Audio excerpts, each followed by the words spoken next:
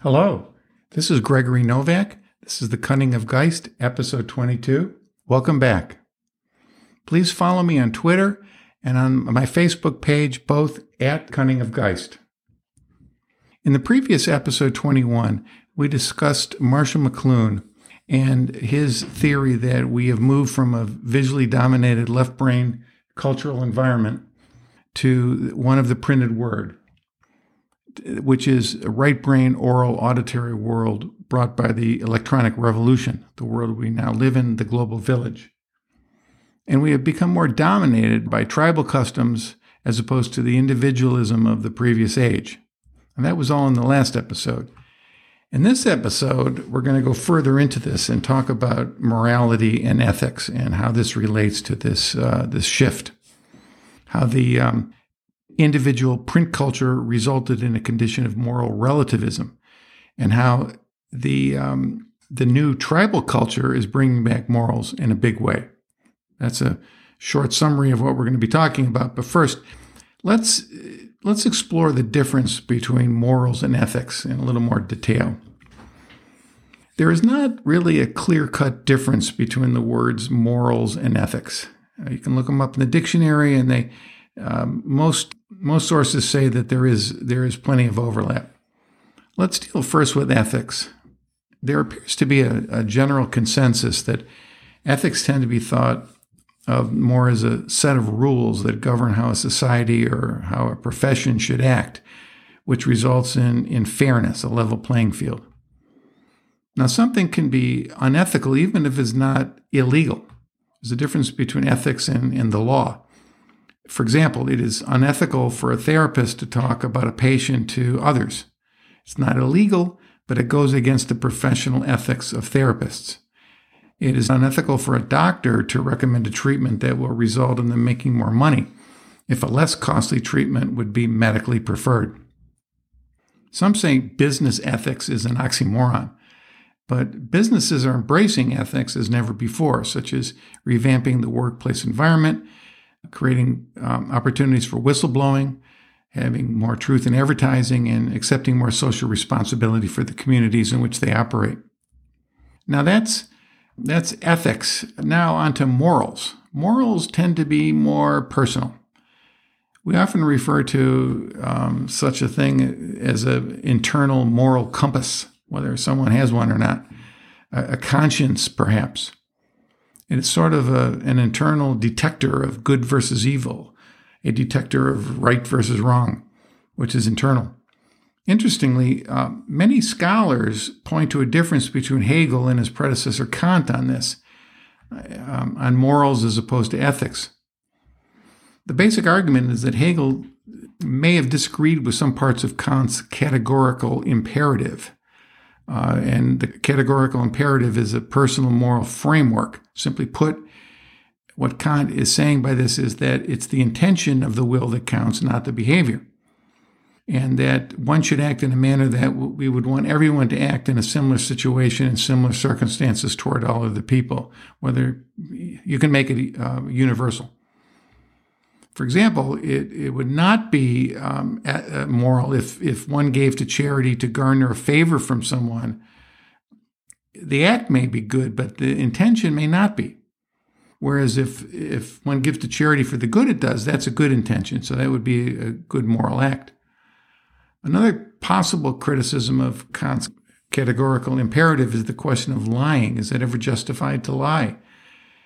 Kant was actually challenged on this, and he said that if the lie represents a goodness, such as lying to a murderer where their potential victim can be located, then that's a good thing. Hegel, on the other hand, is thought to identify morals more in the community and in society, and that these can change over time. And that he believed that morals are to be found in the ethical order of the community. However, this is a very complicated issue. I did a lot of research on this, and I was going to focus on this more during this episode. However, I just found too many different takes on this, and I believe Hegel scholar Alan Wood sums it up very well.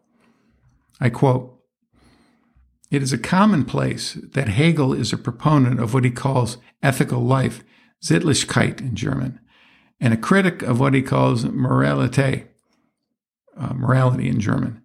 Common interpretations contrast Sittlichkeit, whose ordinary German sense implies the morality of custom and tradition, with Moralität as an individualistic and rationalistic stance, which might be critical of commonly accepted social practice. Hegel is supposed to be a proponent of the former and a foe of the latter. Like many commonplace thoughts, this one contains a grain of truth, but it oversimplifies and distorts that truth.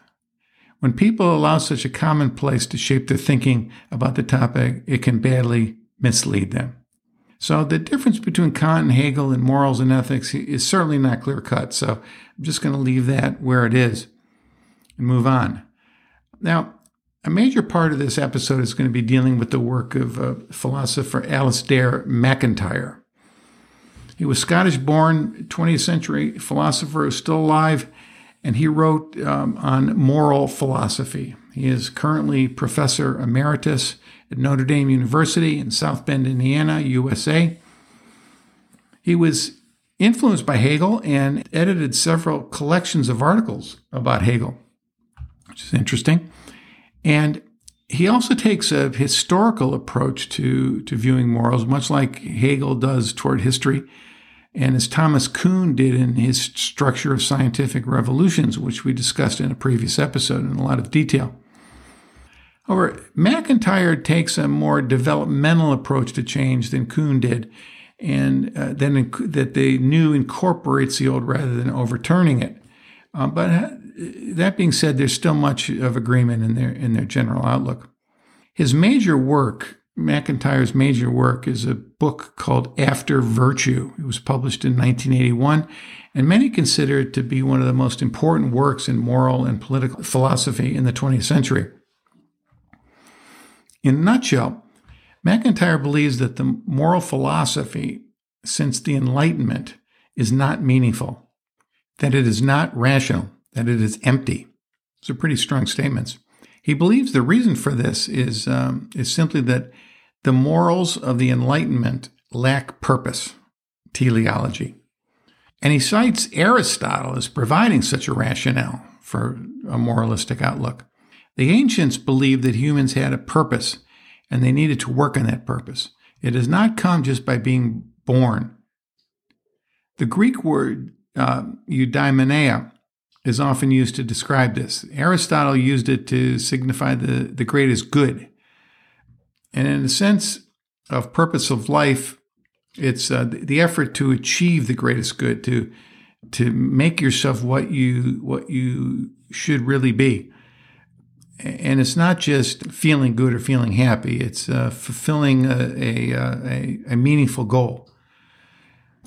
Along these lines, I asked my children what morality means compared to ethics to them. They're growing now. And my son wrote, very interestingly, and I quote, "To believe in morality, one must believe that human existence has a meaning or purpose beyond survival. Morality is spiritual because it requires a faith in the existence of goodness or even godliness." That sums it up pretty well. So what happened in the Renaissance, in the Enlightenment, to change all this? The reason, one reason, the scientific revolution. As the Enlightenment picked up speed, driven by the printing press, as we've discussed, evolutionary biology also became to be viewed more favorably. In 1809, Lamarck proposed a theory of transmutation of species, and many Islamic scholars did as well before this, as a matter of fact. Darwin's On the Origin of Species was published in 1859, and that changed everything. What was remarkable about Darwin was that his system was purposeless. Previously, many could accept the concept of the transmutation species of evolution, but they believed that there was a purpose that guided it somehow, whether that was God or something else. Darwin made that thinking obsolete. He claimed it was all random. Species evolved due to genetic accidents that made some more adaptable to the environment and allowed them to live where others died off. That was the big change. So now, purpose and meaning had no real place in our being anymore. That was a very significant event. And it leads us to today. The biologist and leading atheist Richard Dawkins talks about life being just only the result of a selfish gene. No thinking going on, no morals, no purpose. He also claims that the biggest problem with religion and philosophy today is the concept of purpose. So that's it in a nutshell. MacIntyre argues that this materialistic, random world pulled the rug out beneath morals. Now there was no reason underpinning it. There was no purpose. Sure, morals persisted as customs and habits, but MacIntyre claims they were now empty. There was now no rationale for them. As he says, all that remained was a vocabulary list with few definitions and no context. And there was another problem, MacIntyre points out, and that is the focus on the individual. This makes one person's morals no better or worse than any other's because there's no standard. There's only how one feels. And there's a term for this, emotivism. Let me read a quote from Jay Gupta from an article he wrote that appeared in Telos. I quote, "The term emotivist self is derived from emotivism, a philosophical doctrine that has been variously articulated by philosophers since the 17th century. David Hume, Friedrich Nietzsche, and Charles Stevenson are three particularly influential exponents. In broad strokes, it is the idea that all evaluative judgments, and in particular moral judgments, are merely expressions of attitude or feeling. As such, they do not enjoy any rational basis. Thus, no moral judgment is any more valid than any other. There are no criteria available to determine such validity. It follows that moral debate is interminable, since there can be in principle, no rationally arrived at conclusion." End quote. Now let me quote MacIntyre himself from the book After Virtue. I quote, "The specifically modern self, the self that I have called emotivist, finds no limits set to that on which it may pass judgment, for such limits could only derive from rational criteria for evaluation, and, as we have seen, the emotivist self lacks any such criteria. Everything may be criticized from whatever standpoint the self has adopted, including the self's choice of standpoint to adopt. It evades any necessary self-identification with any particular contingent state of affairs. It has no necessary social content and no necessary social identity. It can be anything, can assume any role, or take any point of view because it is in and for itself nothing," end quote. And later in the book he states, I quote, "This individualism actually leads to a loss of self. The emotivist self becomes more abstract, not tied to anything. From the degree of contrast and indeed the degree of loss that comes into view if we compare the emotivist self with its historical predecessors," end quote. And these historical predecessors were the tribe. As he calls it, brother, cousin, grandson, member of this household, that village, this tribe. The tribe is identifying one's role, beliefs, goals, and morals. Now, we talked last episode about how the left brain print culture focused on the individual. And the rights of the individual were obviously very important in the Reformation, such as in the Napoleonic Code. As MacIntyre is saying, the individualism pertained to morals as well. Philosophy itself picked up this with existentialism. Existentialist philosopher Jean-Paul Sartre said that individuals must make their own essence and create their own subjective moral standards, leading us to what is sometimes called moral relativism. Philosopher Alan Bloom wrote a very successful book about this in the 1980s called The Closing of the American Mind. It was actually a bestseller. It's pretty good for a philosopher.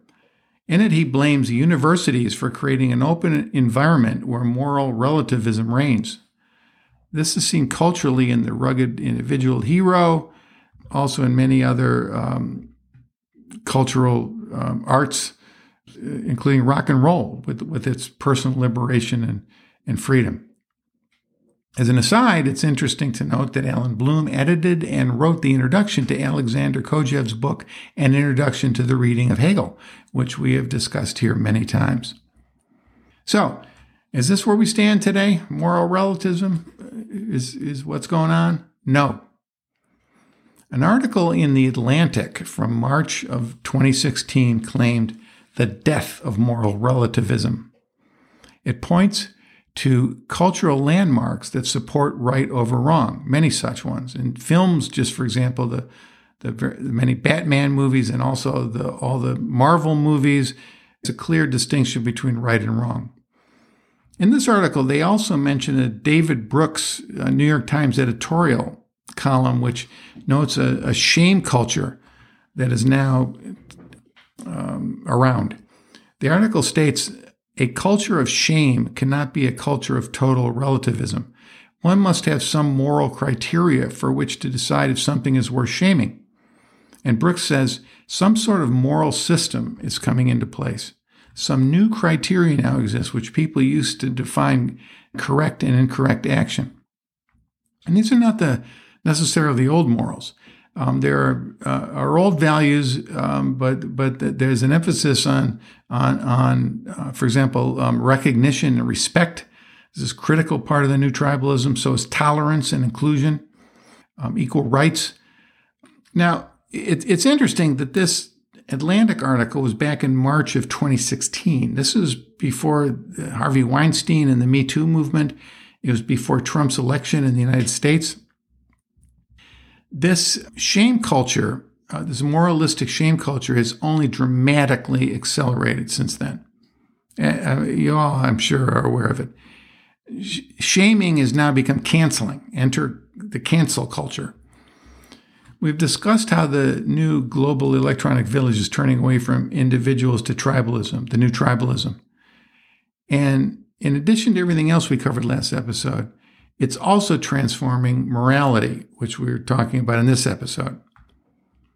Individuals now who found their identity lost in the old individualistic culture are now finding their identities found in their tribes. And these tribes have a morality. It's often, though, that the morality of one tribe is pitted against the morality of another tribe. There's not a universal morality here. It's tribal. And there can be a lot of conflict between tribes, as we discussed last time. Today's political environment is a great example. Some say the United States is the most polarized it's been since the Civil War in the United States. Others compare it to the extreme generational gap of the late 1960s. But what is fueling it is not respectful disagreement. It is moral outrage. Morals, the new morals, are driving this outrage. In today's tribalism, as we discussed last episode, you're not only judged for your actions, but also for your words and your thoughts. In the U.S., friends on different sides of the political spectrum are no longer friends, and I suspect this is true in much of the world. And there's another side to this. It's unfortunate that the new tribalism can often override the good moralistic reasons behind them and become more focused on hatred of the other tribe rather than a celebration of their own moralistic beliefs.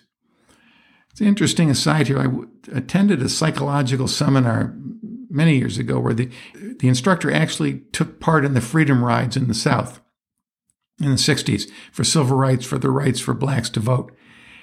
He noted that although they were down there to fight hatred, one did not actually have to leave the Freedom Rider bus to see blind hatred. There was massive hatred of the Freedom Riders toward the racists. He said if one wanted to study hatred alone, one didn't have to leave the bus. His point obviously was not that the Freedom Riders were just as bad as the racists. Obviously they weren't. They had right and history on their side, of course. But the hatred on both sides was shocking. And it's an important concept to keep in mind today. Moralists can become very hateful indeed. Now, this move from individualism to group tribalism reminds me of the final song in the musical Pippin, which is from the early 1970s. You may have seen it. It's done at colleges and high school productions. The last song, the words are just a little bit. Rivers belong where they can ramble. Eagles belong where they can fly. I'm not a river or a giant bird that soars to the sea. And if I'm never tied to anything, I'll never be free. Pippin is saying that he no longer wants to go solo and be a free bird. He wants to be tied to something. This is where he will find his freedom. As I mentioned, MacIntyre certainly was influenced by Hegel, and as I said, he even edited some works about Hegel. And he made a key distinction as humans, as they happen to be, as being distinct from humans as they ought to be. And he took this from Aristotle, as we've discussed. Now, as you know, this bears a striking degree of familiarity to Hegel's true infinity, which means going against the given finite circumstances to rise above and make things better. This is true freedom. This is true infinity. And it's such an important concept. We've devoted whole episodes to it, and we'll continue to come back to it because it's really the cornerstone of Hegel's philosophy. However, unfortunately, this purposiveness was mostly lost in the scientific materialism that dawned in the Enlightenment. And it will be interesting to see how this plays out in the fullness of time when the owl of Minerva, as they say, can take flight. Anyway, that's it for this episode. This is Gregory Novak. This is the Cunning of Geist. Thanks so much for listening. Please tell your friends about this podcast if you enjoy it. And also, you can follow me on Twitter and Facebook at Cunning of Geist. Again, thanks for tuning in. We'll see you next time.